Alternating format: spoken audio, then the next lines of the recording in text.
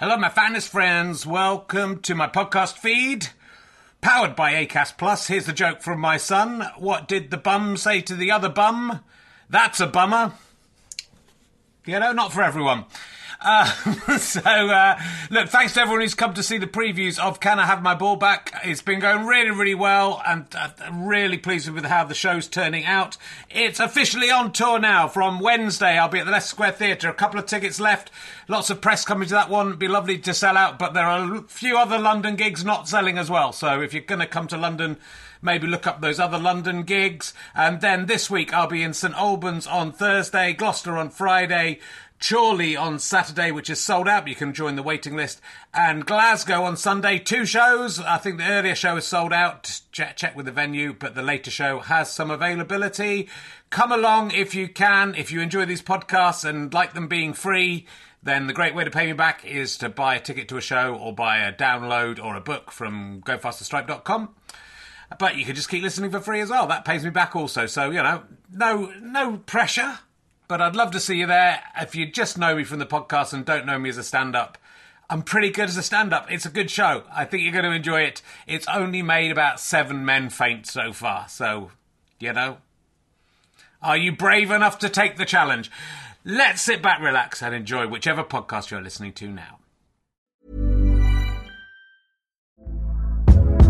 Hey there, it's Michelle Norris. I'm host of a podcast called Your Mama's Kitchen. When I travel, I'm usually looking for a way to find a taste of home when I'm not at home. And one of the things I love to do when I am at home is entertain. And Airbnb allows me to do that. When I was in California recently, I rented a house that had a great kitchen. And when we were sitting around the table, we were all thinking, we're in someone else's house. Someone could be in all of our homes as well. If you have a home, but you're not always at home, you have an Airbnb. Your home might be worth more than you think. Find out how much at airbnb.com/host. Ryan Reynolds here from Mint Mobile. With the price of just about everything going up during inflation, we thought we'd bring our prices down. So to help us, we brought in a reverse auctioneer, which is apparently a thing. Mint Mobile Unlimited Premium Wireless. How to get 30, 30, bit to get 30, bit to get 20, 20, 20, bit to get 20, 20, bit to get 15, 15, 15, 15, just $15 a month? Sold! Give it a try at mintmobile.com/switch. $45 up front for 3 months plus taxes and fees. Promo rate for new customers for limited time. Unlimited more than 40 gigabytes per month. Slows full terms at mintmobile.com.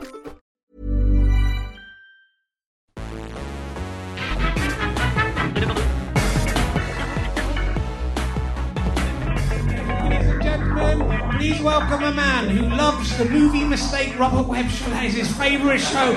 It's Richard Herring!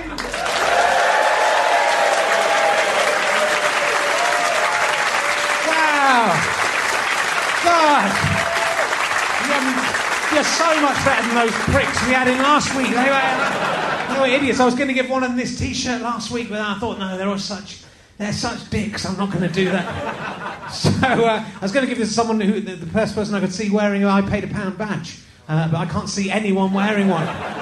And it's like people are looking away, they're saying, please don't let me have this, please don't give it to me, Richard. Who's got one? There you go, that lady, that's nice there, you've got one. It's not here, I just got one. You could be lying, but that's the allure of the feminine form to Richard Herring is.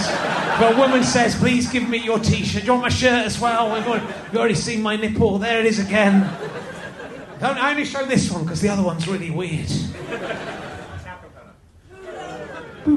That's the one without talcum powder. What's happening to me? What am I becoming? I used to be on the proper telly. What's happening to me?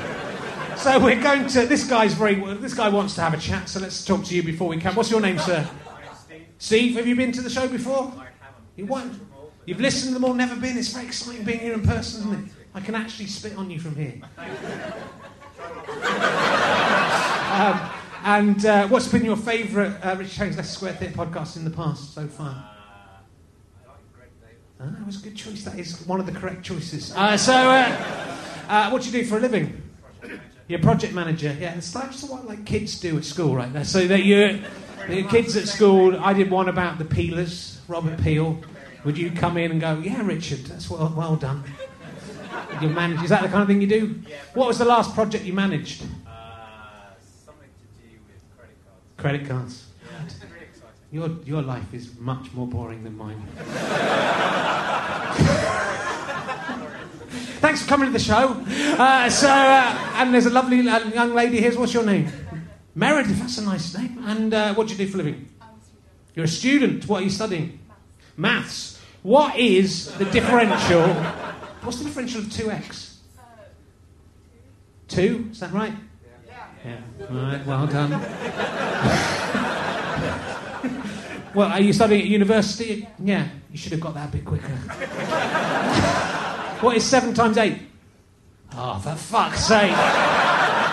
The students today, as much, I've got 2 A-level maths, proper hard A-levels from when it was hard. I could tell you 7 times 8 like that.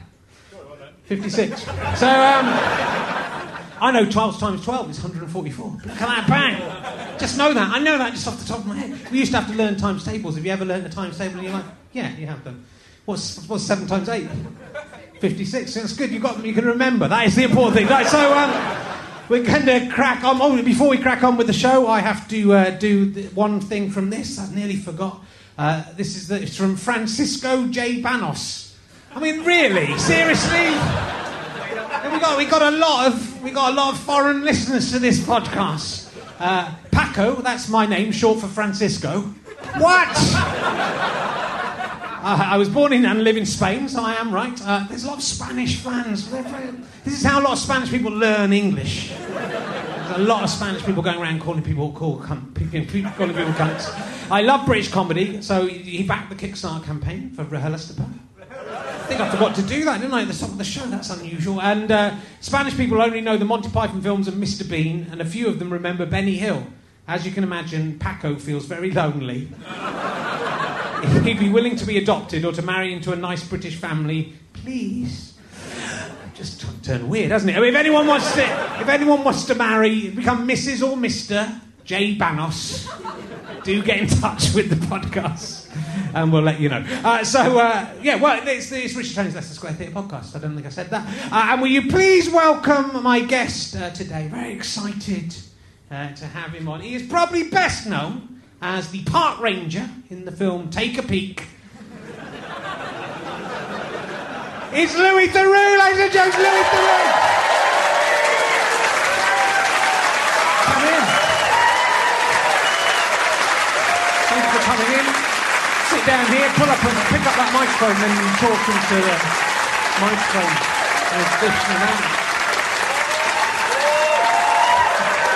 Very surprisingly popular, Louis. Surprisingly popular. I didn't know that many people had seen Take a Peek. It's a very popular film. It is a good film, but I thought it was underappreciated. It turns out it found its audience. It did. They're all here. They're hoping for the number 2 where you'll take your trousers off. That's what that was. You were involved. This was a porn film you were in. Yeah. A proper porn film. It was released. I was living. It was in New York around the time I made Take a Peek. The backstory is I was making a documentary about the porn industry, and it was part of a series called Weird Weekends, and the concept of the series was that I would get involved in outre lifestyles. And so the porn one, I thought, well, what should I do to get involved? And naturally, it seemed like I should be in a porn film, and that it felt safer in some way to be in a gay porn film. So I got cast in a non-sex role as a park ranger, and it was called Snowbound while we were shooting it. The concept was that it was a skiing party, and these guys had gone to the mountains outside Los Angeles, and then a convict had escaped from the local prison, and quite a sexy young buff. Muscly convict, and I played the park ranger, and I arrive at their house, and I say, "Good evening, gentlemen. I'm just out here." I can remember the lines. It's so. I'm just out here telling everybody about an escape from a local prison. Take a look at this composite. I kept saying composite. I couldn't remember what was the English way of saying it, what was the American way. And if you see anyone, just give me a call. And they have a look at it, and one goes, "Oh, he's kind of cute." And then I think subsequently the convict arrives, and they get to know each other, and I don't want to spoil the ending, But the funny thing was, I was living in New York, and I went to my local video store. We still rented videos in those days. That's really dating me, isn't it?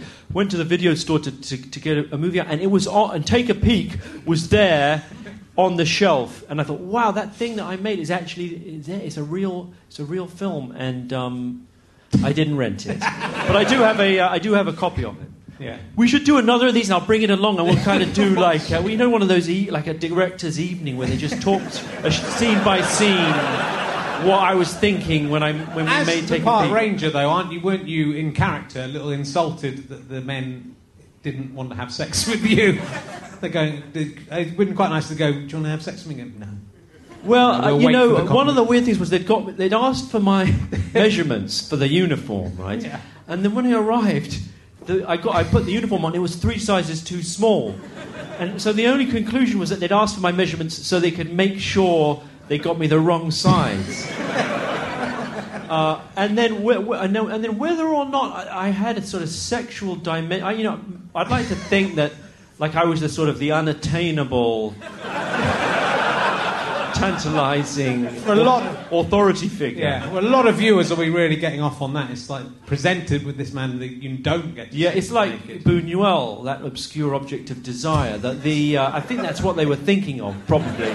The unattainable icon of sexuality that's never quite reached. So it was one of my favourite episodes. I guess this was like early 90s, or was it late 90s?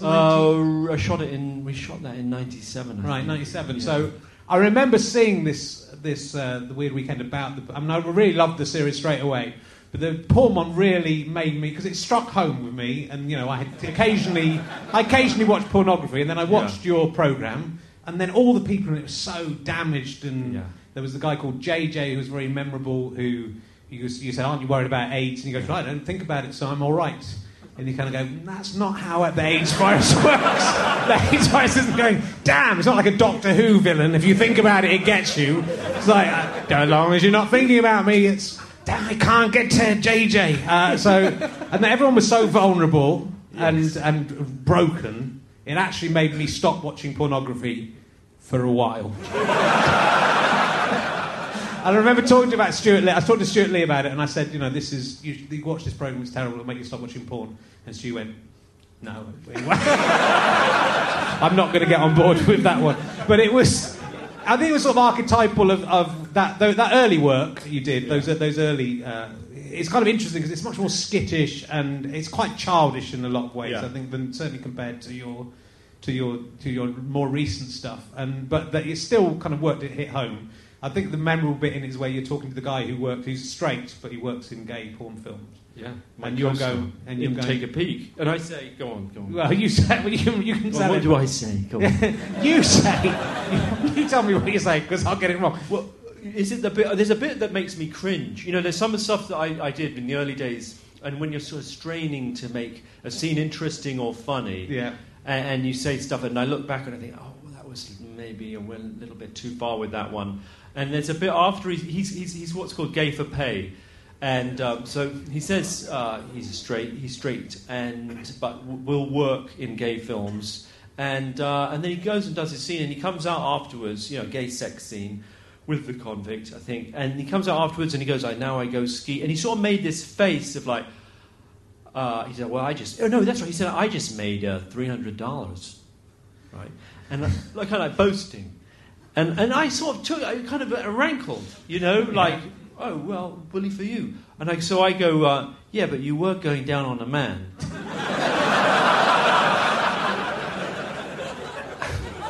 This is terrible, isn't it? And then he said, yeah, unfortunately. And then that rankled even more, right? Because then I'm thinking, well, what I said, which was, oh, come on, you enjoyed it.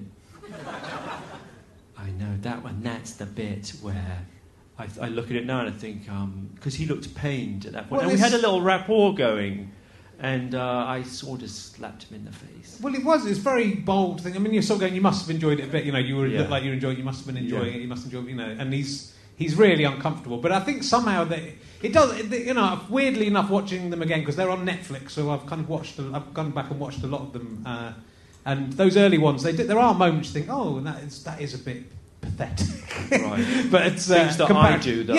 Compare. They're just childish. They're just because you're a young guy. I mean, but at the time, I watched them and enjoyed them because I was a young guy as well. Yeah. But Pathetic's, that's quite a strong word. I'm not processing it was a badly chosen. I said, like, some bits make me cringe. I don't think I said any of it was pathetic. I was just giving you a bit of... Is that what this show's like? You just bring people out and you insult them? I was giving you a bit of the Louis Theroux treatment back, my friend.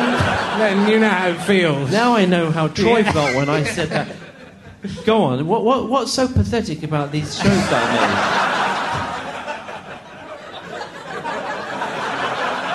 made? Their puerile is possibly a more... all right, that's all right. Yeah. Puerile I can live with. But then you've pathos. Actually, I always used to say, where is the pathos? Yeah. You know, even in the Weird Weekends days, I 2/3 of the way through, in the sort of third act, I'd say, like, we need a moment of pathos where our sort of designated person who's involved in the weird lifestyle, be it JJ or whoever, where they're shown, after having sort of been treated as somewhat silly, they're shown in a position of vulnerability. Yeah, definitely. Yeah. So is that what you meant when you said pathetic?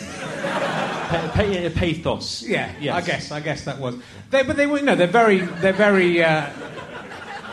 Despite their basic patheticness, they are very.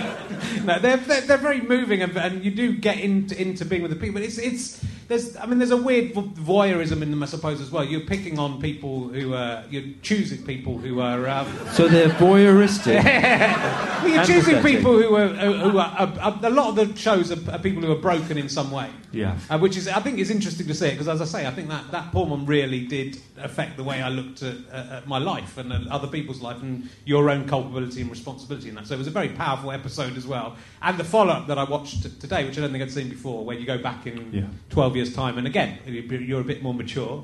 And you see JJ again, and he then reveals that his baby had just died when he was doing it. So it gives this amazing context to it to go back, and one of the actors has killed themselves. Yes, and it was I try not to go back and revisit stories, but it's sort of a rule I have that. You know, I don't know. Some people get over-interested in their own oeuvre, and it's a bit tedious. Do you know what I mean? I do know. Like George Lucas, very much like that. George Lucas going back and saying, like, I'm going to completely redo... Which was the one... And he just sort of added some CG. Yeah. Like Jabba the Hutt is going to be completely different in this version. And you went and you sat and paid money to go and see Star Wars or anything like that. This is exactly the same. But he obviously was obsessed with improving the special effects. And I have a similar impulse that I strenuously try to resist. But I gave in on that one mainly because I'd heard that one of the main characters in the first porn doc that I'd done had killed himself.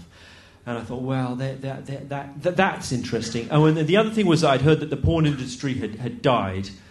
And that as a result of online piracy, basically the job of the male performer, which is what the first one had been about, more than the female performer, the male performer no longer existed. That there was no longer enough work for porn performers to get jobs. Yeah. And I thought that's interesting, the death of the industry and the fact that there's all these guys, 45-year-old guys, who for 20 years have worked as woodsmen, using a technical term there for you. And now they can't get any work. You go out to the job centre and they say, "What have you been doing for 20 years? Like, what are you skilled in?" You say, "Well, I can get an erection and I can keep it under hot lights for a couple of hours at a time." And they say, "Okay, well, we'll let you know if anything comes in." So that was the premise. That was for the premise of the show. And as you rightly say, I went back and. Partly it was also seeing what had happened to JJ, who when I first interviewed him had only been in a couple of weeks, and when I went back, he'd actually got out. Having done it for sort of 5 or 6 years, he was now out and leading a normal life, but he revealed that he had this very sad thing that had happened to him that had got him in for the first time. Well, but all of those people did within it. Funny if the guy, the guy talked in the second one, who's 40 odd and sort of going, "Oh, I'm not sure I'm going to meet a nice woman." And he's in the business, but he's kind of starting to have thoughts about whether it's the right thing to be doing for his life. But he really reminded me of lots of comedians who do the same. Basically, go, "Oh, I'm 40 years old," maybe myself included. "Oh, I really wish I could settle down and be happy," but they still carry on with their, essentially porno lifestyles. No, because actually, I've done a number of shows that are about versions of kind of self-impersonation, or where you are a version of yourself. But you sort of prostitute yourself in some sense, by taking real things about yourself, whether it's your sex life, or in wrestling is a bit like that as well. Your athleticism, and then you bastardize it and you put it on stage and you mix real things with fake things, and to the point where your psyche becomes confused. And I find that really interesting because it's both deeply sad and quite funny. And I've always felt like with no offence, but the world of stand-up comedy is riddled with that as well. And I've always wanted to make a programme about that, about stand-up comedy. Are you doing that now? To be a very clever way in. I play myself at snooker in my basement and commentate on it, so there's an in for you. Is that you saying you would be willing to be in the documentary if I made it? I think there are more interesting comedians who are more screwed up than I am. I think if anything, it is similar because as a comedian, I play around with mental illness as a comedian and a perception of myself, and in different ways. But there is that danger that it'll be like the Colditz episode where the guy pretends to be mad and then he can be let out to go, and then he just actually is mad, and so they let him go. That's what you're That's what I think you worry as a comedian, that if you're playing around with those things, and I think exactly. You're sort of skirting around with being you're a crazy person or you're doing something. If playing myself at snooker in the basement, which I've done 56 times as a podcast. 57 maybe. There are times when I'm doing that and go, this is genuine. My wife hates it, and I'm genuinely mad. And there are times when I think I'm in control of what I'm doing and I know why I'm doing it, which is probably more mad than the times I feel mad. So you are playing around with that, and I think sometimes you're revealing a lot of stuff about yourself in your act. And so you do sort of think, and that's why that guy reminded me of a comedian, because it's like he's doing this act of going, I should, I'm worried that I'm losing connection with my heart. And then you get all these comedians who do these shows which are, finally I'm going to find a wife, and rather than sleep around, which I'm sure I've... The guy you're talking about is Tommy Gunn. Yeah, Tommy Gunn. And he's an ageing porn performer who's in the second one we did. And basically what we'd wanted to do was find someone who was at that point where he thought, I've been doing this for 30 years. And he actually was still getting a bit of work. But he sort of felt in some way disconnected from himself. And he was...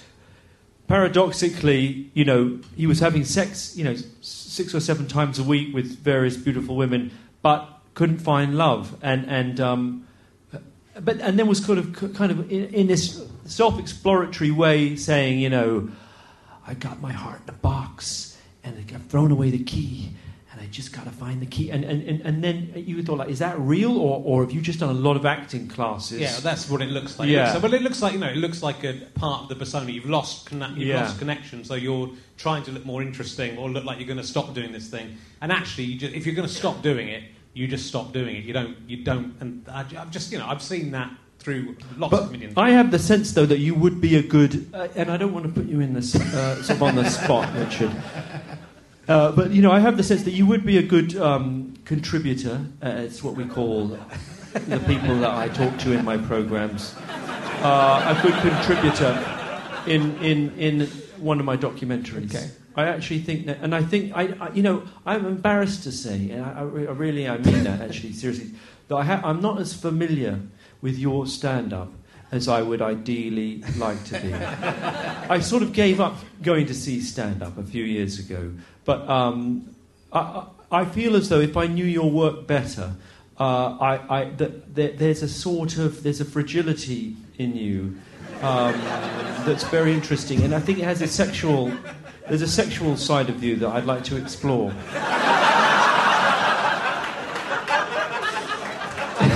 Will you put on the Park Ranger outfit? Because then we've got to go. Are you comfortable, going with that, or is that weird? Yeah. You probably talked about that in your stand-up, haven't you? Well, I think I'm doing all 12 of my shows here at the Leicester Square Theatre in August and September. Come and see them all, and then you can see the whole progression of them. And it's quite an interest. I think it's interesting to do that, to go back over 12. I've done 12 shows in 12 years. More or less, I think I had 1 year off, so it's like 12. I could probably name the show. You do very good. Always got a good title, good posters. Yeah, but you never come and see them. But I think that goes on a journey from me. The first one of them's about the first one's about my relationship with Jesus, and then there's but then the ones after that. Christ on a bike, yeah, and then Talking Cock, which wasn't really about me so much, except that I'm obsessed with.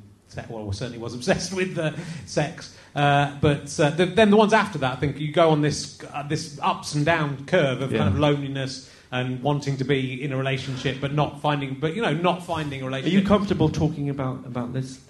I'm not trying to be weird. Because were you a sex addict? I was not. Not in the.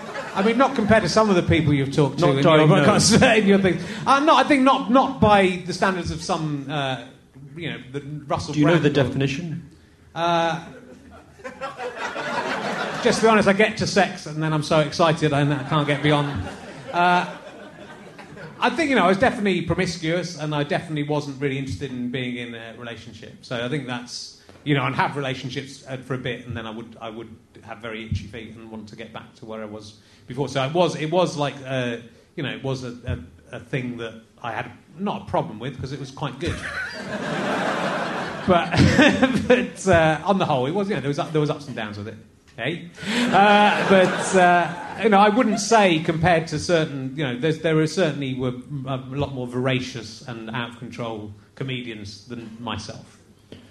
Because for it to be an addiction, and it is a contentious point because some people don't believe that sexual addiction exists, but clinically you should have it should be interfering negatively. It should be sabotaging your life in some way, interfering with your work, and it doesn't sound like it was. No, it was a help with my work, if only.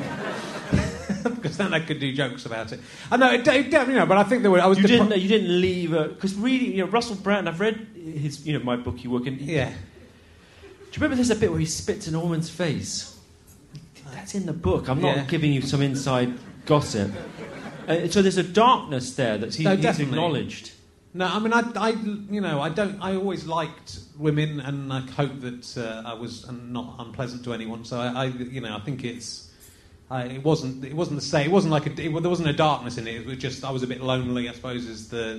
You would just get bored. Like you would have sex with a woman, and you think, I'm not interested in having sex with you. Wouldn't it be? I would have thought if you were a sex addict, it'd be easier just to keep having sex with the same person, rather than have to go and find new people. I believe that would be the challenge with someone. Or sexually voracious, but you would get bored you would just have a low boredom threshold in the relationship. Now it's become me, and I don't think this is me. I don't think it's me because I was too shy. People had to come and talk to me. I would never go and chat someone up. When Russell Brand was here doing this, he was sort of straight out into the audience to chat with people and ask them questions, and he was very full on, and I found that sort of a bit embarrassing that you would behave in that way. So I find a lot of when you interviewed him. When I interviewed him after the show, after he was sort of straight out to meet the audience. He wouldn't have been that interested in you and you and you. He chose the wrong show to come to, really. It's mainly men who work in IT here, so it's a chat. This is the one show where the gents' toilet queue is very long and the women can go in and go to the toilet. But because he was on, there were some women in the audience, and maybe because of you. But no, I think it's very fascinating, all of that. But I think it's. I found it quite difficult to be on stage. I was able to be rude and be gregarious, but in real life, I always found that embarrassing. I find it embarrassing when comedians are just basically hanging by the bar hoping, and chatting up every single woman who passes. Well, but you said that you were sexually voracious, right? Well, I'd have. So how were you doing? Well, it women were coming up and I was meeting women who would talk to me, but they were coming up to you. When I got in my 30s, doesn't work like that. my 30s, I'm a man, and you don't just sit around. Women don't just come up. Look to at the moneymaker. After what I did, I'm looking at the money. In my 30s, I got a bit better at realising that you have to be proactive in terms of meeting people. If you want to meet a friend or have sex with someone, you've got to talk to people. I did a show called The 12 Tasks of Hercules Ceres, and one of the things I did in that was I dated 50 women in 50 consecutive days. That's right. And I do. That's why I'm partly remembering a thing. And that made me realise how that it was actually quite easy to meet people and be polite and just be honest, and chat to people. It was very easy to meet people. And I think before that, I was sitting at home a lot in my house and going, I don't know where, how do I go? How do I meet people? I think now it's so easy to meet people because you've got Tinder and you've got the internet, and it's insanely easy to meet people if you want to get into that. But I was always quite shy, so I don't put myself in the same bracket as some of those comedians. But I because I was single until I was 40, really, I had girlfriends. I've slept with quite a lot of people, I suppose. I always think that the difficult bit can't be. Was he boasting? I'm going to let that go. I'm deeply That's the ashamed. other thing about sex addicts. They go, I've got a real problem. I just can't stop sleeping with beautiful women. You think you don't think that's a problem. That's just a pretext for you to boast about it, isn't it? But I know you wouldn't do that. But for me, the other thing is that it's not so much in theory. This is all theoretical, clearly. But it wouldn't be. It's not so much it would be tricky necessarily to meet a beautiful woman and have a relationship. But then, how do you end it? Like, how are you moving on to the next woman in that scenario? Well, I mean, a lot of them wouldn't be classified as relationships that you have to end, I think, in that situation. But I think I just realised being honest was the best way to... Even if you're a cynical person, being honest is the best. If you want to date people, just be honest about it. Because there's lots of people out there, and lots of... I think lots of men have the idea that women... Tips. This is dating tips for Richard Herring. Lots of men have the idea that women, don't want to have sex or don't want to be in relationships. But there's an equal amount of women who want to behave badly as there are men. That's how it works. There has to be for it to work in a consensual I'm not sure fashion. if that's true. Well, it is. So if you want, there's enough people that if you want that, go and find those people who want that. I mean, this isn't. There are gay men that cottage right on Hampstead Heath. Yeah, and I'm fine with that. But there are no. There's, as far as I know, there aren't lesbian women cottaging on Hampstead Heath. No, but I think it's more than it's very. So doesn't that disprove? I think it's still very easy. That's a certain type of someone who wants sex in that way. I don't think that's about. So where are the women cottaging? Tell me that. You have to go and talk to women and buy them a drink, and then that sort. I think what I realised from doing that dating thing was that just if you behave like a reasonable human being and are polite and ask some questions and wash yourself, then you've got a pretty good chance of. And if you actually, the best thing about it was realising that. I'd literally just ask friends of friends, and so there was no let's put together two people who'd be good together. But a lot of people, you'd meet someone and go, oh no, that's not my type of person. But if you had to spend an evening talking to them, you would often like them. You'd like them in a way you weren't expecting at the beginning of the evening. So you'd make a prejudgment. So I think all this Tinder and stuff's all well and good, but actually it was sort of like a very slow speed date. And in that thing, I met about 6 women that I would really like to have had relationships with. It was very, very confusing for me, and I did end up going out with one of the women in the end for a year or so. But it was, because I was going out with 50 women, it was kind of quite hard to forge a relationship. Going, do you want us to have a second date? I can't. I'm seeing 48 other women. So you got to the end, and the ones you'd liked had met someone else or gone back to their own boyfriends or whatever. So it was confusing. It was a very interesting time.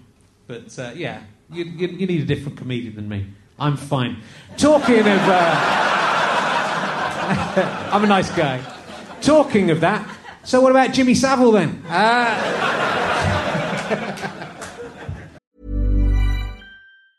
There's never been a faster or easier way to start your weight loss journey than with PlushCare.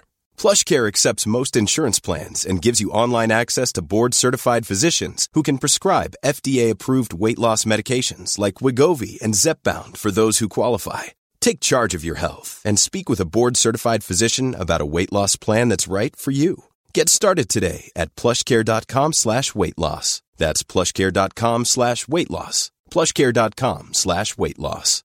One size fits all seems like a good idea for clothes until you try them on.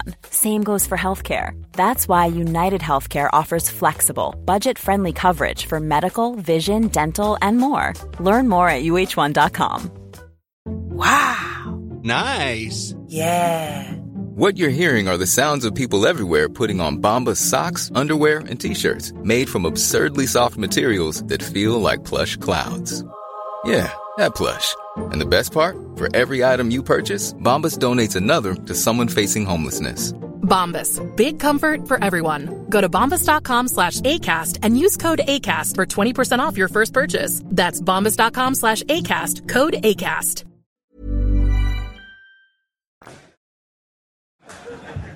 So you did a series that was called let me get this right, When Louis Met Loads of Sex Offenders, and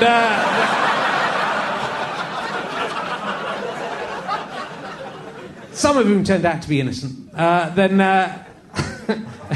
you interviewed Jimmy Savile, Max Clifford. Do you think it was talking to you that turned them into sex offenders? I wish I could say that talking to me would have cured them of being sex offenders, which it seems to have done in this case. We've worked out a lot of things. We've worked out. I feel a lot better. I'm very. It was, what can I say about that? It's a toxic area to talk about, but I'm happy to go there. Well, it's sort of astonishing. I've just read the In Plain Sight book by Dan Davis. Dan Davis' book about Jimmy Savile, which is just utterly bewildering. Because. I mean, I think there was rumours about him, as I was saying backstage to you, that me and Stuart Lee in This Morning Rich Not Judy did 2 jokes about Jimmy Savile, one of which was us dressed as Jimmy Savile at the beginning of a show. It was the day of the London Marathon, and we said, now then, it's the day of the London Marathon. I hope nobody dies. If they do, Bagsy, I take them to the mortuary. And we did another joke, which was like the thing cutting out for a bit, and then it came back to us, and then me saying them. And apparently that's what Jimmy Savile and his brother get up to at the weekend.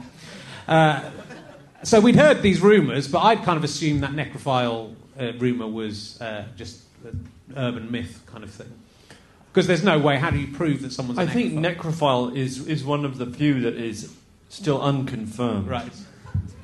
I know that Paul Gambaccini has said that... that he can't be claiming to have witnessed it, but no.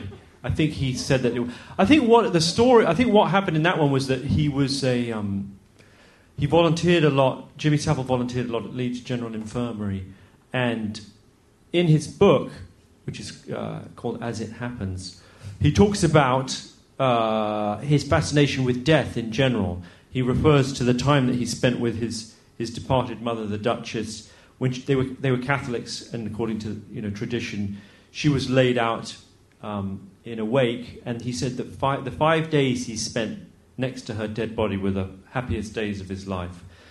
And he also talks a lot about the great, wonderful, and beautiful privilege of being with someone as they die, and and some of the more sentimental passages in his book are about that. So he definitely had a fascination with death. There's also one or two. I've read most of the inquiries into his offending. There's lots of them. And anywhere he ever did any voluntary work or any kind of work, BBC, all the relevant police authorities, West Yorkshire Police, Sussex Police, Leeds General Infirmary, Broadmoor, Stoke Mandeville. They've all published inquiries. And in one of them, and I can't remember which one, there's a reference to him having taken a glass eye from a dead body. Did you know this? Yeah. And so that's written up as the offence is interfering with a dead body. Right. So it's easy to see how that could be construed as a sexual act. Yeah, but people were talking about this. So we're talking about that stuff. I mean, and I feel like I went into a lot of detail about... Probably more than anyone was interested in. But I've grappled with, as someone who made a documentary about him, and failed. Spent 10 days with him and failed to reveal the fact that he was, one of the most prolific sex offenders, of modern times, possibly. That I feel a sense of responsibility that I'm trying to go back and figure out how did I miss that. Although interestingly, if you look at I'm just going to go on and on about this, aren't I? But one of the there's a little bar chart where they've collated all the reported incidents of offences, and do you know that 2001, the year that I was with him for 10 days or so, there's no victims. Right.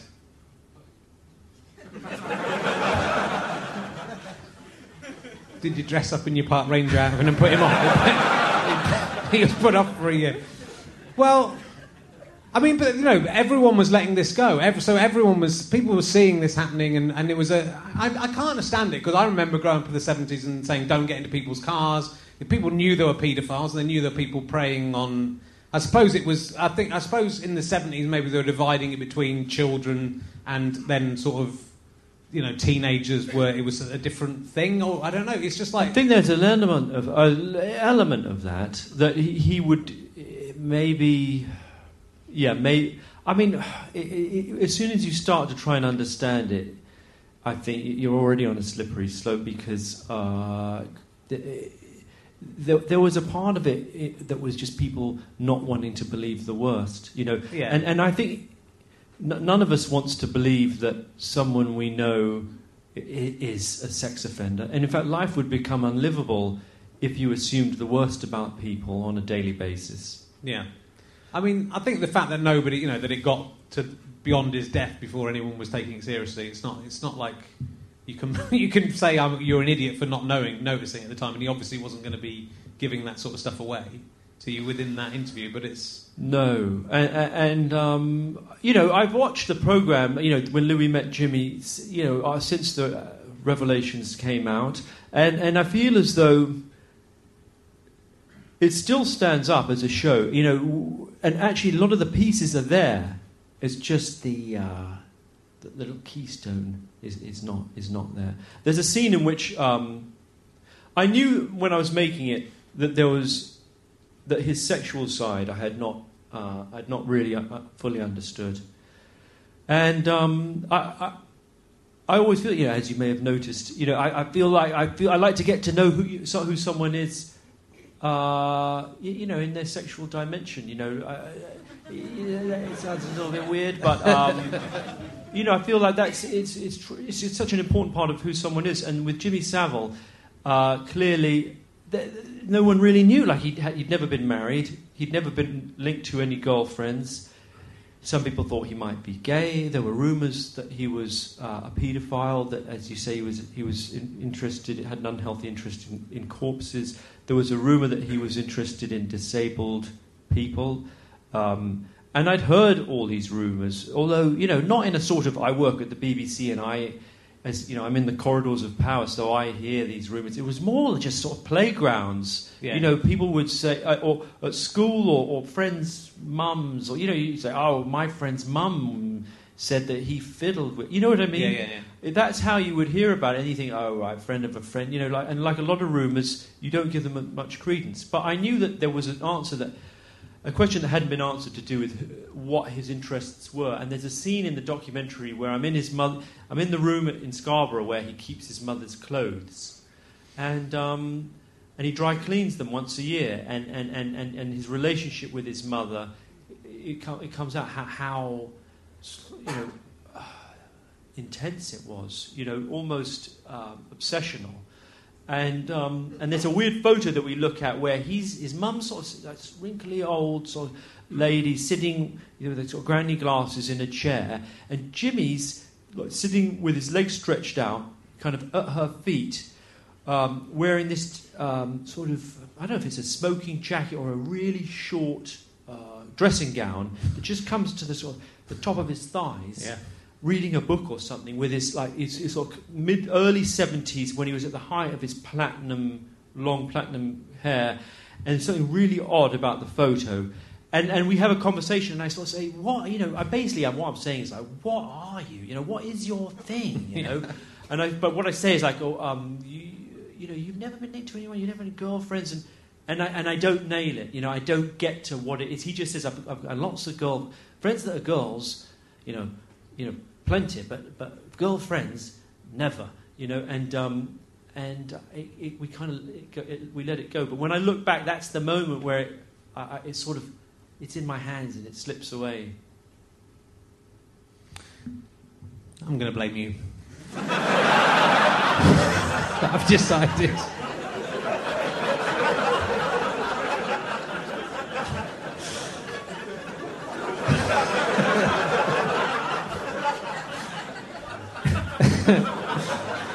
I mean, it's utterly fascinating and horrible. It's horrific. I mean, that book's horrific.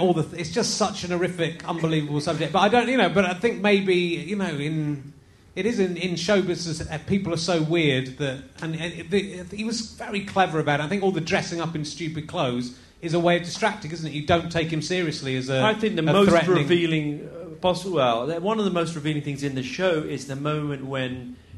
After I've gone to bed, the one bit I'm not involved in, my director stayed up and continued to film semi-secretly. Yeah. And Jimmy talked about how he would, when he ran nightclubs, he would type, if there were kids in there that he didn't like or giving him hassle or being leery, he would, he said, I never took them to the police. Or never chucked them out, never threw anybody out. I would take them down to the boiler room and tie them up and leave them there to the end of the night to intimidate them. And he said, and the police came.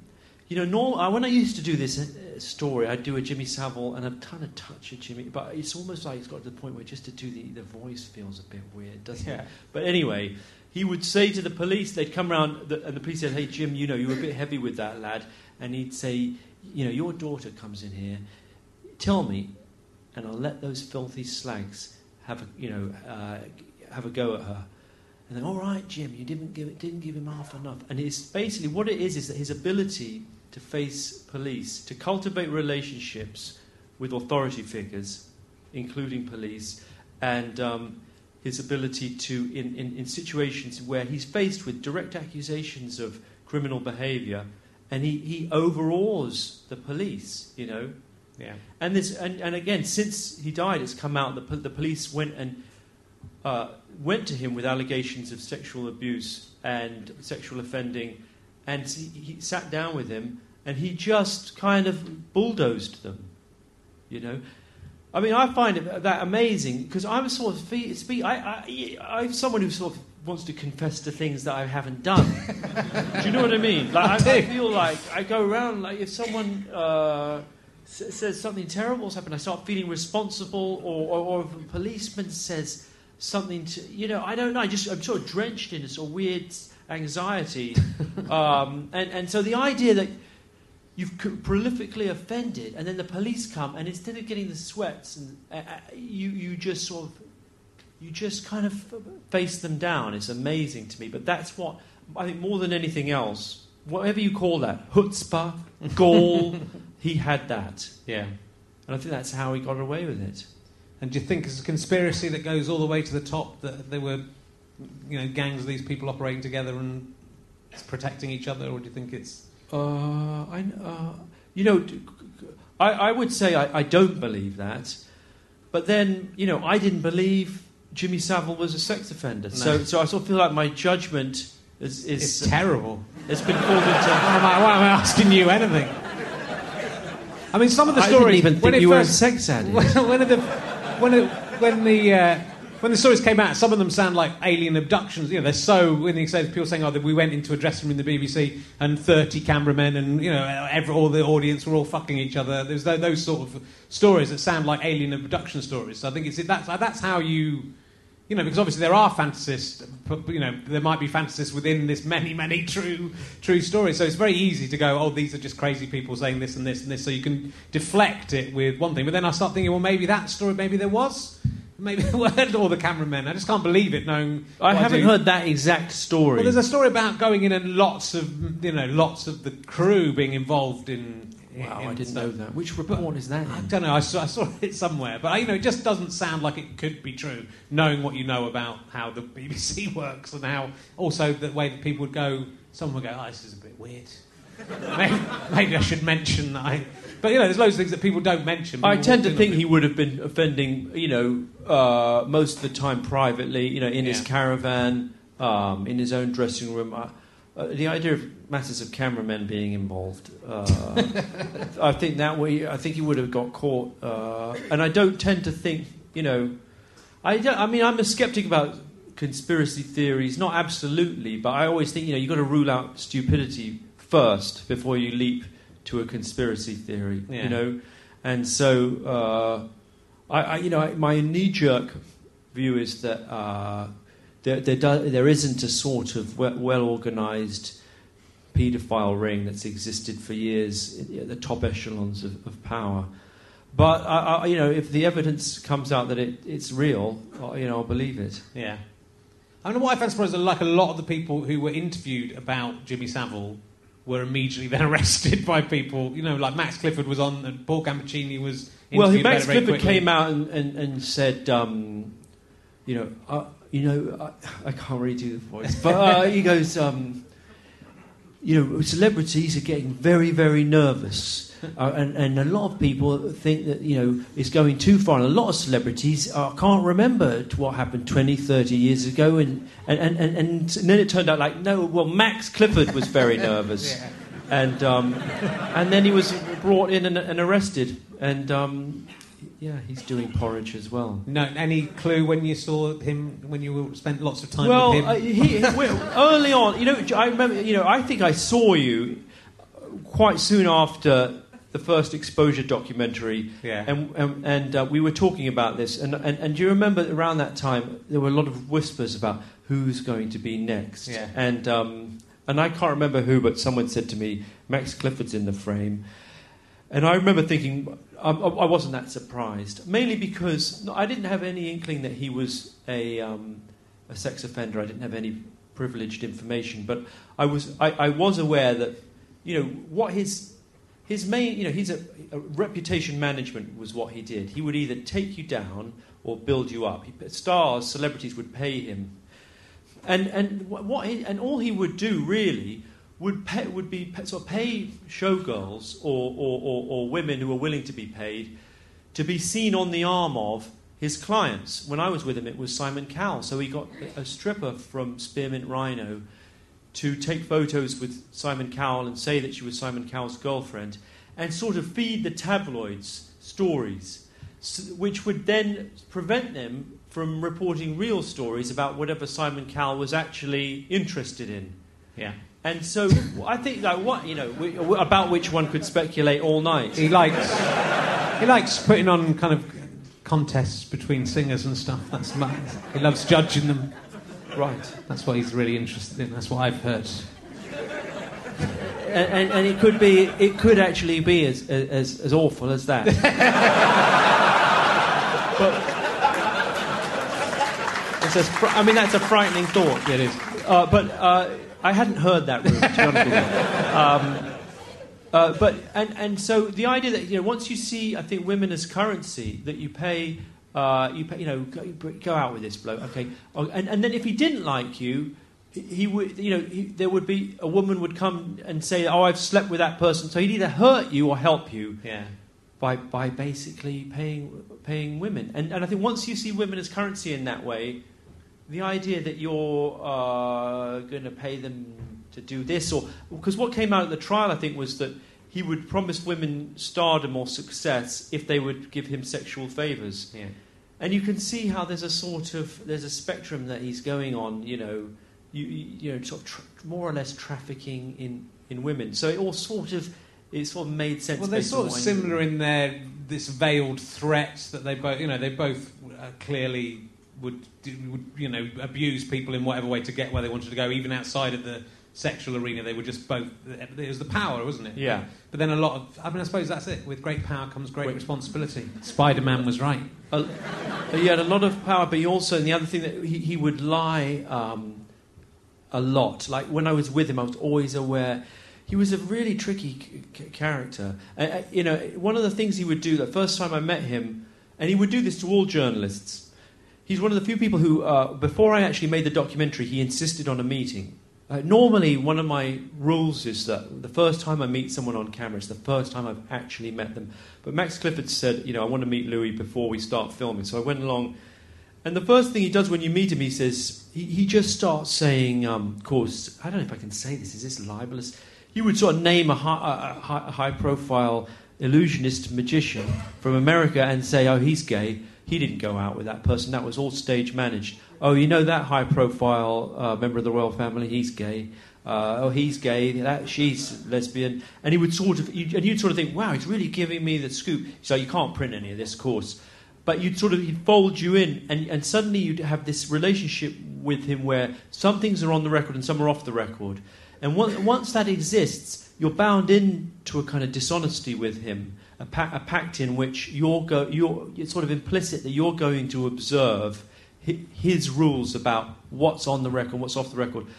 And so halfway through I realised, hang on, this isn't working. So I said to him during filming, you've got to stop doing... You can't sort of be saying on camera, yeah, Simon's going out with this stripper called Georgina Law, and then when we put the camera down, go... Of course, it's all made up. None of that's real.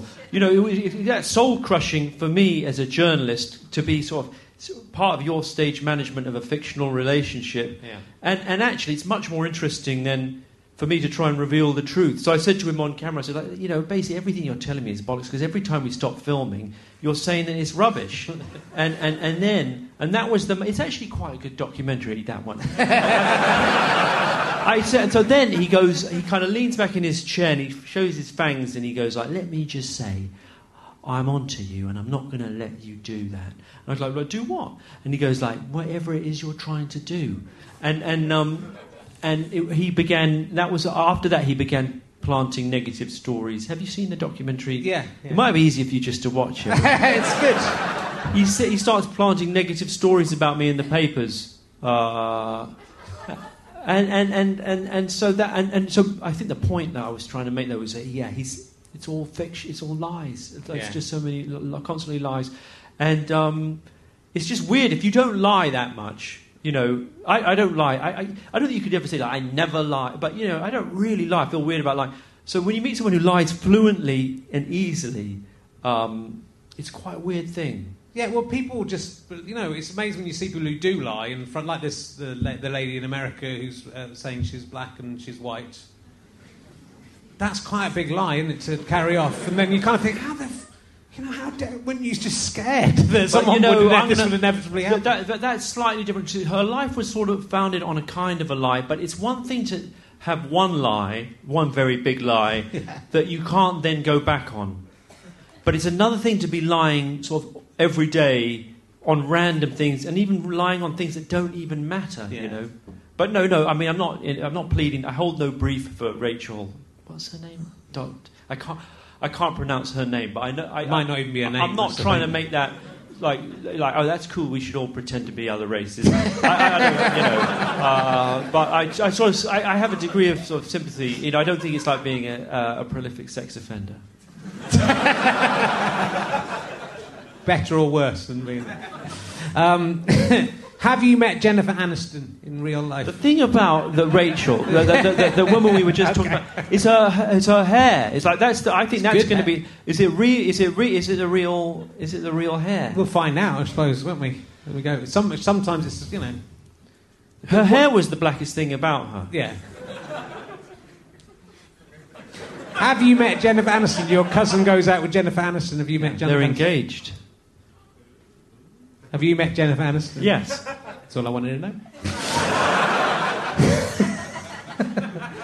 What was Nick Clegg like at school? You were at school with Nick exactly Clegg. like he is now. What, a big lying idiot. Who did let everybody down and is a prick. Did you fag for Nick Clegg? Is that true? Do people know what fagging is? Well, I let them make their own decision based on what it sounds like. You woke him up in the morning. This is real lowest common denominator stuff, Richard. And also, like, if I'm going to give up the goods, Why shouldn't I be? I should be in a higher profile forum because I feel like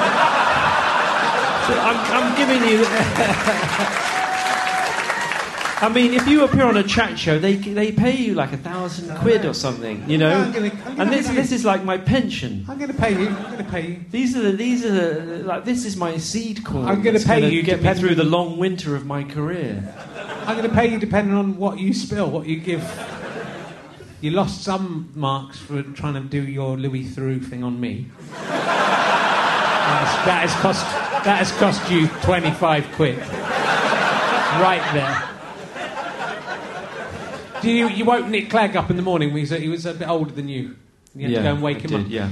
You went to Westminster School, which out of all the public schools, which are mainly peopled by idiots, from my recollection. That's inverse snobbery for a start. It is, but Westminster School seems like pretty cool. I've been there. I didn't know you go. Okay. And Adam and Joe were your friends. Not that cool.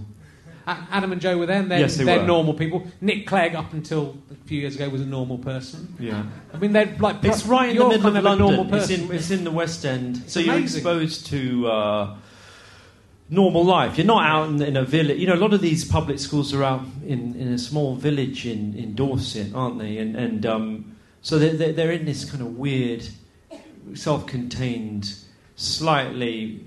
Well, what's the word? It's just sort of like insular world of where a lot of Jimmy Savile stuff takes place, isn't it? In fact, Nick Clegg went to a school that was embroiled in one of those scandals, and I think there was a sort of paedophile ring among the teachers there. Right. That's not funny. Maybe that should be his. He can blame it on his upbringing. He could do. Any perceived fallibility in his public life, he could say, I haven't had the advantages. Yeah. Not funny, is it? It's very queasy, isn't it? And I think I listened to a couple of these shows, and I was like, a couple of them were from before, like pre-Savile, and I was like, I don't think you could say that now. Like, it's a fine line, isn't it? Like, it's quite queasy making, going between, it's a joke and it's funny, and then it's paedophile, and just that word's like quite a difficult thing to navigate. How do you do that? It's difficult, but there is a humorous line to tread amongst it all. But because things it's pressure release, a release valve, isn't it? I mean, I'm a big believer in finding humour in macabre places. I absolutely have to. And in my current show, I do. I don't even know what I did. Someone, I haven't had any complaints really, but one woman complained and said she didn't think child abuse was a subject for comedy. I'm trying to think what the actual stuff was about, but it's. I think it was in. I can't say because Ben will be annoyed if I mention him again. But it was. It really is. I think to me to not talk. The reason all this stuff happened was because nobody was talking about it. Right. So to start going, you mustn't. I think there are jokes that you shouldn't make about it. Yeah. But also to not talk about it, to not see the scary, terrifying side of it. People, lots of people said to me, "Oh, when you have a kid, you won't find those jokes funny anymore." And I still find them funny. And I make jokes. And I'm terrified about my daughter dying. That's my biggest fear. But I make jokes about my daughter. And I went out the other day, and my daughter wasn't feeling very well, and my wife's friend was round. And I said, "Oh well, take her to the doctors. But if she dies, we can just have another one. This one's quite new."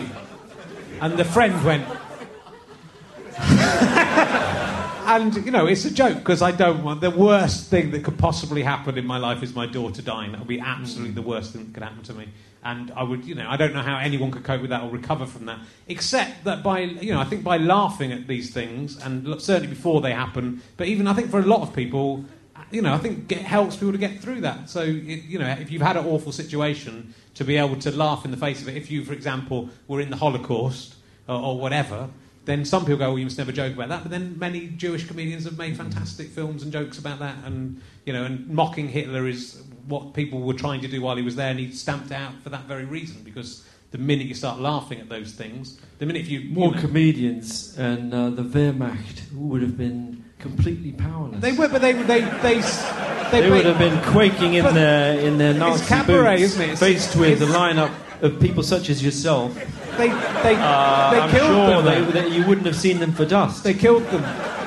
That's why they stopped it all, because they knew that the minute I think especially with fascism, but any abuse of power, the minute you point, Hitler was ridiculous. Hitler was a ridiculous figure in so many ways, and yet still managed. It's a similar thing to Savile. He managed to make people believe he had this authority, or and then he has that authority. If you're laughing at him, he completely deflates it. I think they'll talk about in Hitler Moustache. Will talk about Charlie Chaplin, the Great Dictator, was actually one of the things that got America into the war was him doing this film. So it's satire has an amazing power, I think, against fascism, and I think comedy has a great power against about laughing at I think once you can laugh at death and all of these subjects, if it's the right joke, if it's the right way of coming at it, as long as you're not coming and going, isn't it funny that people are you're not laughing at the idea of people being abused, you're laughing at the idea of anyone getting away with it, or you're finding your way through it to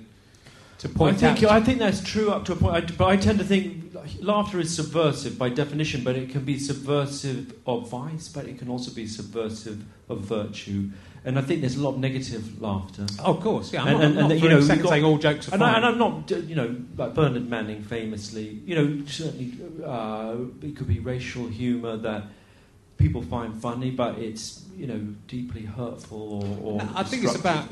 And I think there's probably a lot of Nazi comedy that people in Germany thought was hilarious. Of course. Well, and I can't remember which film it is, but people saying you should be able to make jokes about anything and everything's funny, or if it gets a laugh, it's funny. But obviously, there's a film where some Nazi guards are making Jewish people dance in the street under gunfire, and all the Nazis are laughing at the Jewish people dancing. Because they're laughing, that doesn't make that funny. That's an unacceptable thing to happen. So but it was funny to them. Exactly. But not every joke is funny. But then I think the problem is people hear you joking about something and think by joking about it you're not taking it seriously. Whereas I think that's not true. I think you can tackle a lot of serious subjects. We should say something funny now. We should, yeah. I've tried to go into Rachel and Nick Clegg was a very deep sleeper. Yes,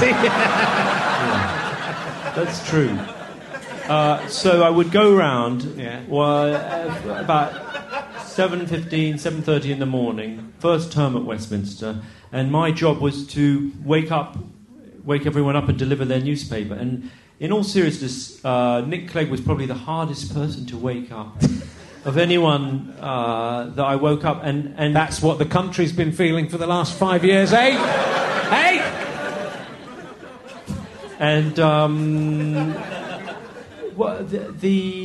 there was something else I was going to say, and you kind of knocked me. Sorry, I was making. He was very. Oh yes, and so then I remember saying when there was Cleggmania, the first round of Cleggmania, when they had a poll and he was more popular than Churchill. Do you remember that?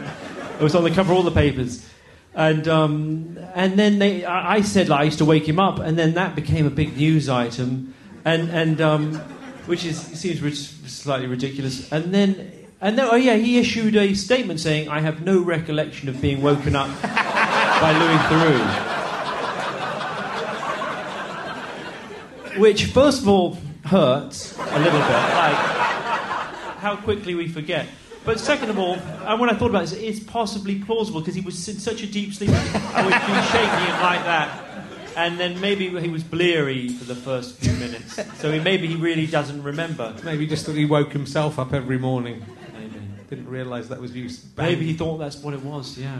With my gentle fingers. Talk about a finger travelling through time. We're not going to talk. I haven't asked you a single emergency question. I'm very proud of myself. Okay, it's Louis Theroux. We can't waste. There's so much stuff to talk to you about. That'd be sad, though, if when I die, that's what I'm remembered for, is I woke up Nick Clegg. I'm going to do my best and better than nothing. A, kill you, and B, have you remembered for that. Have you ever tried to suck your own cock?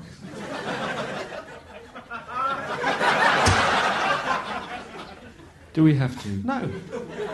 Did you ever try to suck Nick Clegg's cock when he was asleep? That gets applause, does it? Is that the level we're at? I like the way I was having to go at you for being puerile and immature at the beginning of your career. Pathetic was the word. I haven't forgotten what you said. I am pathetic. I mean, that is... you should do one of those shows about me. Oh.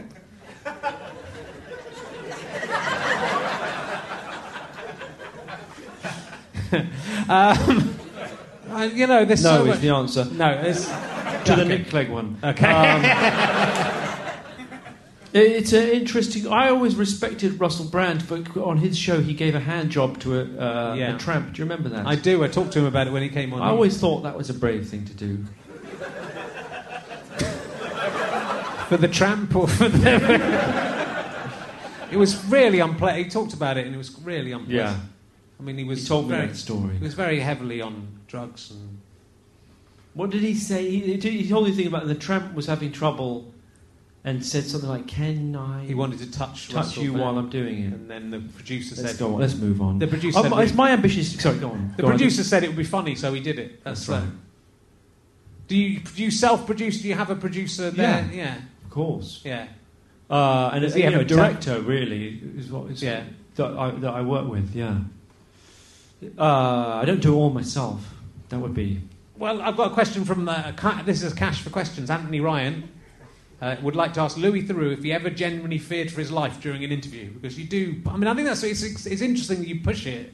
And then I think, like, even more so in the kind of Eugene Terre Blanche kind of situation and in the prisons of San Quentin or whatever it is, that, you know, you're fronting out incredibly dangerous people with charm and asking them quite rude questions. Well, the first thing is in prison or in jail, you're not really in that much danger as a visiting journalist. If I was spending the night there as a new inmate, different story. But it's somewhat illusory, I think, the idea that I'm going to be ushered into a cell and then just for giggles, one of the inmates is going to stab me in the neck. You know, if he's going to, because he'll pick up a new murder charge, right? And if he's going to do that, stab someone, he needs a better reason than he asked me a cheeky question. At least that's what I tell myself. I mean, there's a lot. I mean, there's a lot of proper risky ones, though. Surely, I think the riskier ones. I was quite scared when I went to a neo-Nazi. It was kind of what they call a hate core music event. So there were about 150 skinheads, and it was just weird. Just this feeling of everyone kind of hating me and hating my crew and my director. And it's a kind of how long have we got? It's a bit of an anecdote. We've got as long as you want. Do a short version. We knew it was going to be dangerous, or might be. So the BBC sort of said, well, we think you should go in with some protection. So they flew in 2 security guards who were absurd characters. Both of them looked like sort of Magnum, who, like, you know, if he'd just been eating donuts for a year. If he'd just been eating Magnums for a year. There you go. Wearing these Hawaiian shirts that were kind of boxy, so that because they had these guns, and the idea was like, we've made, it's a skinhead event. We've made an assessment. There'll be Aryan nations, Aryan Brotherhood. They're going to make a determination that you're Jewish, pointing at me, and that's not going to go well. But what we'll do close protection at all times. We'll be on either side, and we'll kind of be around. And basically, they had this scenario where they'd be around me, kind of like, so I couldn't be stabbed while I'm doing my interviews. And the whole thing was absurd because it would have looked ridiculous, me going in a Magnum sandwich while doing my interviews. And then my director, Stuart, who is actually Jewish, who was getting more and more nervous, as was I, in fact, and he said, by the way, we can't bring any weapons in, so you can't bring your guns in. And the 2 bodyguards said, oh well, we can't go in without our guns, but what we can do is we can be down the street surveilling you, and we'll be keeping a close eye on everything that happens. So completely useless. So by the time I've been attacked and killed by one of these Aryan Brotherhood skinheads, they can come and run in with their guns and sort of cradle me as I bleed to death.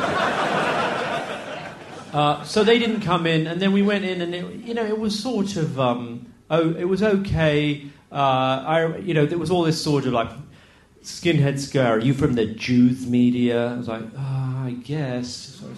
We call it the news media, but And we sort of, it felt kind of scary. But in fact, it went off without a hitch. And then a few weeks later, I went back and talked to two of the skinheads, and one of them got drunk. And that's actually probably the best scene in the finished doc, where he starts accusing me of being Jewish. And that felt like, because he was drunk and he was getting aggressive, like he might possibly... But, you know, I don't think that... You know, the most dangerous situations are things like riots and any time you're in a sort of turbulent environment, or chimpanzees. Because I did do a thing about... it's all about building rapport, right? Yeah.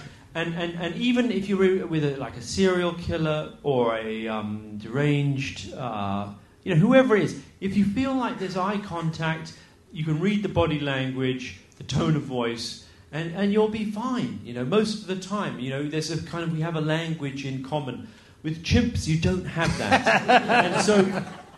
and also I've been reading a lot of stuff about how they, if they go for you, they typically will rip off your genitals and also bite off your nose, which are two of my favourite features. Two of my calling cards, if you will. And... it just seems awful. And you imagine going back in the BBC saying, like, you know, we want to stand by you, and you've always got a career here. You've been wonderful. So you can still work for the BBC without a nose. Like, but they wouldn't let you present TV anymore, would they? With no nose, like that would be the end. That would be the end. It would be radio. You could have a false nose. You'd have to get a prosthetic nose. Yeah. It'd be like Mad Max. You could have a brass nose if you see. You could attach your nose to your glasses, though. So just it would be something like that. So to me, it felt most life-threatening when I was meeting a chimpanzee. And I don't know if you saw that one. I don't remember the chimpanzee. Basically, I met the small chimpanzee. And then there was a bigger one who all the time I'd been interviewing his kind of parents, his human parents.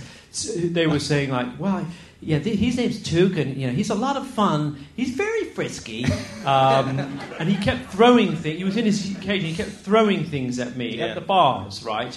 Back these barrels that he had to. And I was thinking, like, he really doesn't seem to like me. They said, he's pretty safe. You know, we've had him castrated, right? His penis and testicles were in a jar in the garage. So that, you know, we figure, you know, that's, you know, calmed him down a lot.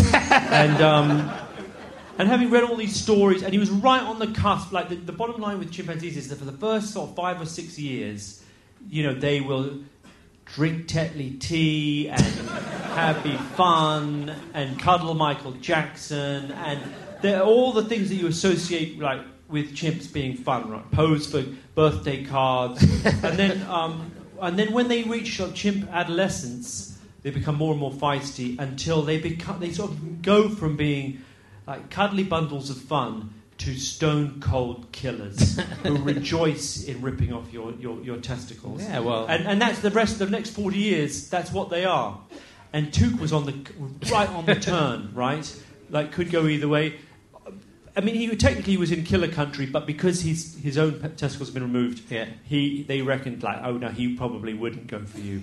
But how do you know? Anyway, the bottom line is I said, like, I don't even want to take the risk. Sorry, on this one I'm not going to be the brave guy, but I'll hide in the house and you can let him out. They really wanted him to... his claim to fame, and the reason they allowed us to film with him was that he was the world's only swimming chimpanzee.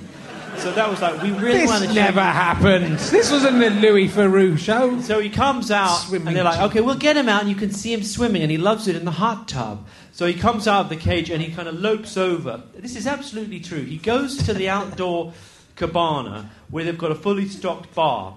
They give him a beer. He drinks like some of the beer. He puts it down, and then he swaggers over to the house, and we're inside the house, and it's like, oh shit, he's coming towards the house, filming through this sort of window. He comes over to the window, and he sees you, and he sees like a guy with a very appealing nose, tight trousers, and like my director, and also camera and sound, and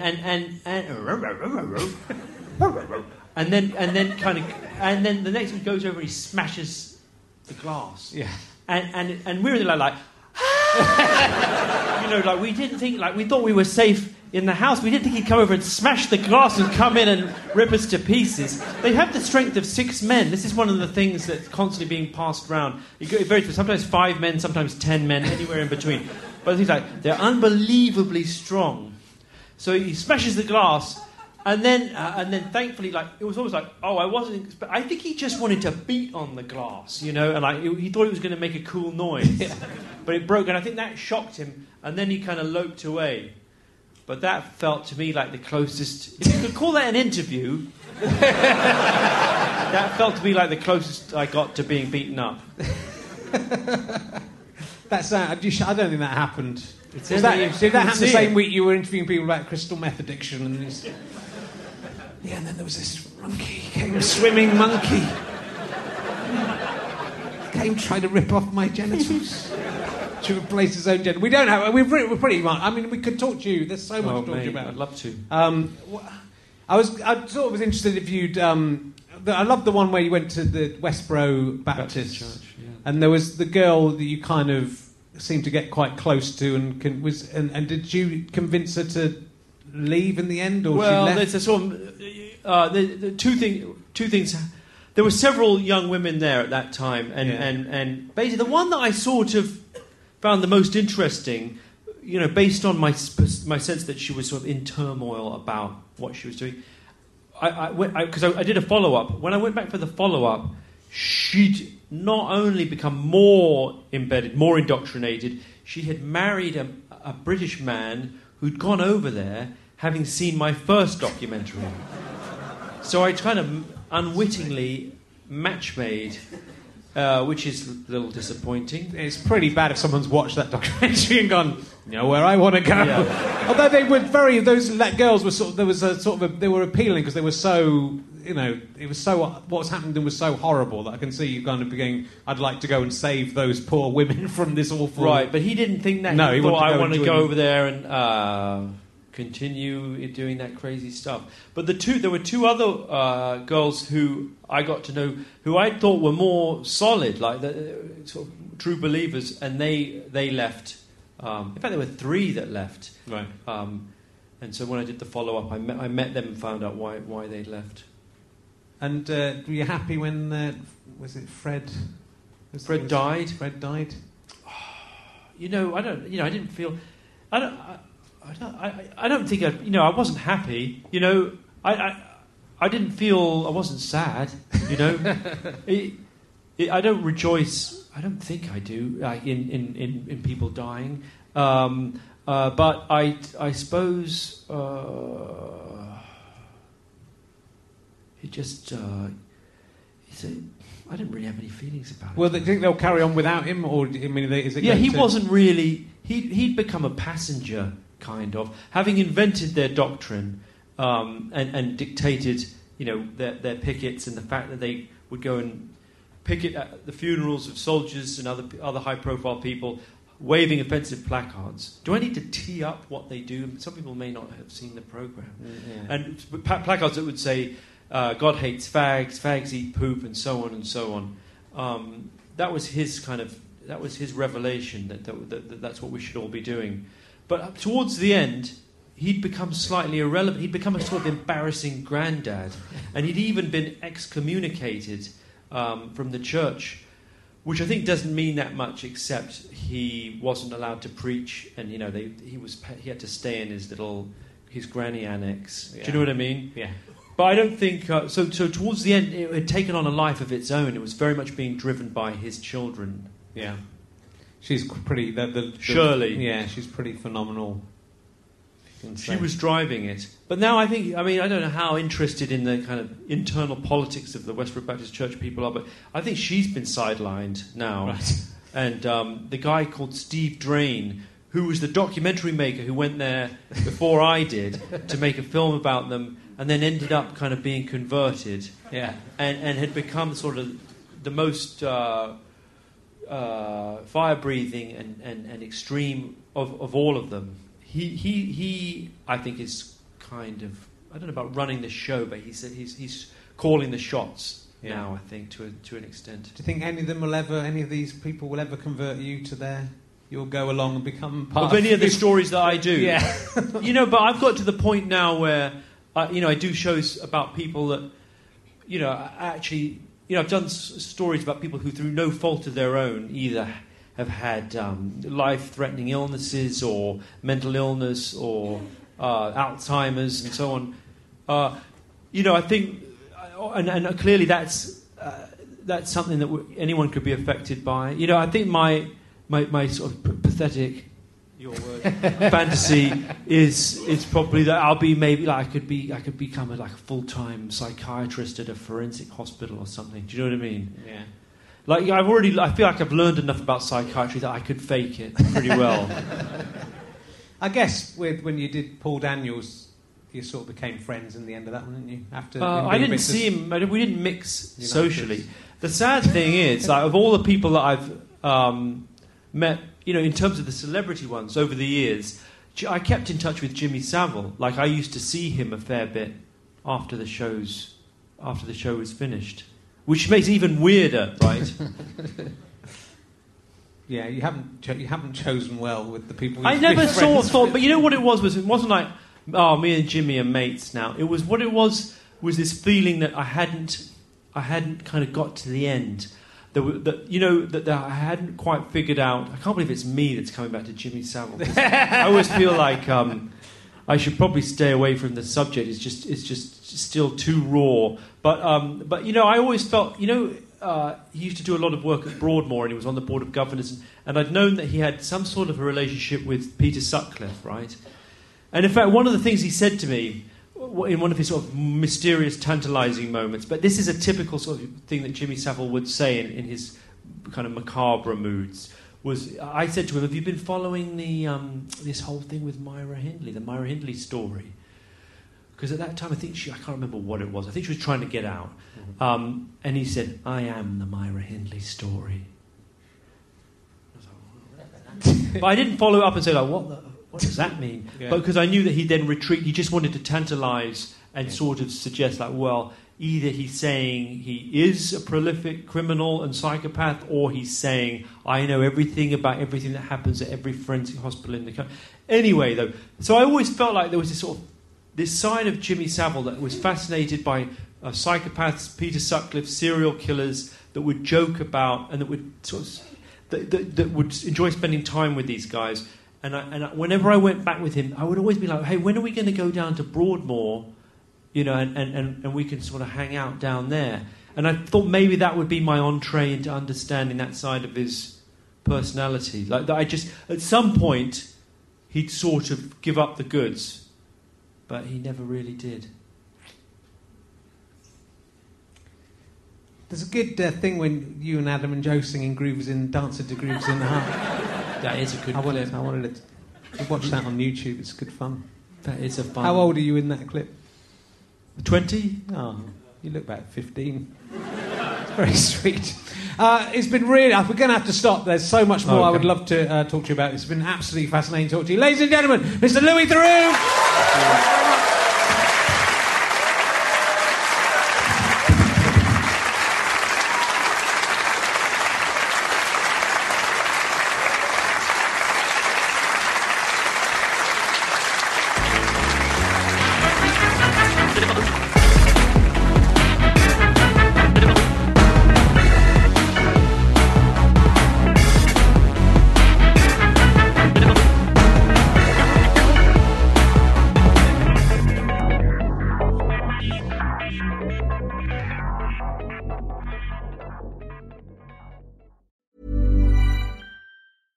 Imagine the softest sheets you've ever felt. Now imagine them getting even softer over time. That's what you'll feel with Boll & Branch's organic cotton sheets. In a recent customer survey, 96% replied that Boll & Branch sheets get softer with every wash. Start getting your best night's sleep in these sheets that get softer and softer for years to come. Try their sheets with a 30-night guarantee. Plus, get 15% off your first order at bollandbranch.com. Code BUTTERY. Exclusions apply. See site for details.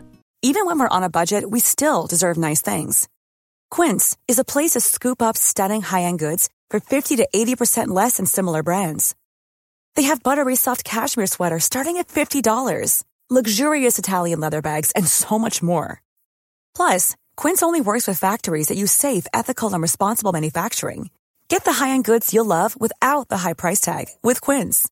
Go to quince.com/style for free shipping and 365-day returns. Mom deserves the best, and there's no better place to shop for Mother's Day than Whole Foods Market. They're your destination for unbeatable savings, from premium gifts to show-stopping flowers and irresistible desserts. Start by saving 33% with Prime on all body care and candles. Then get a 15-stem bunch of tulips for just $9.99 each with Prime. Round out Mom's menu with festive rosé, irresistible berry chantilly cake, and more special treats. Come celebrate Mother's Day at Whole Foods Market. Thanks again for listening to the podcast. richardherring.com/ballback/tour or richardherring.com/gigs for all of the information on the tour. GoFasterStroke.com for lots of downloads and books and lots of fun. Thanks for listening. Go and listen to another one. Tell your friends about the show. Tell your friends about the tour. I love you all. I'm out.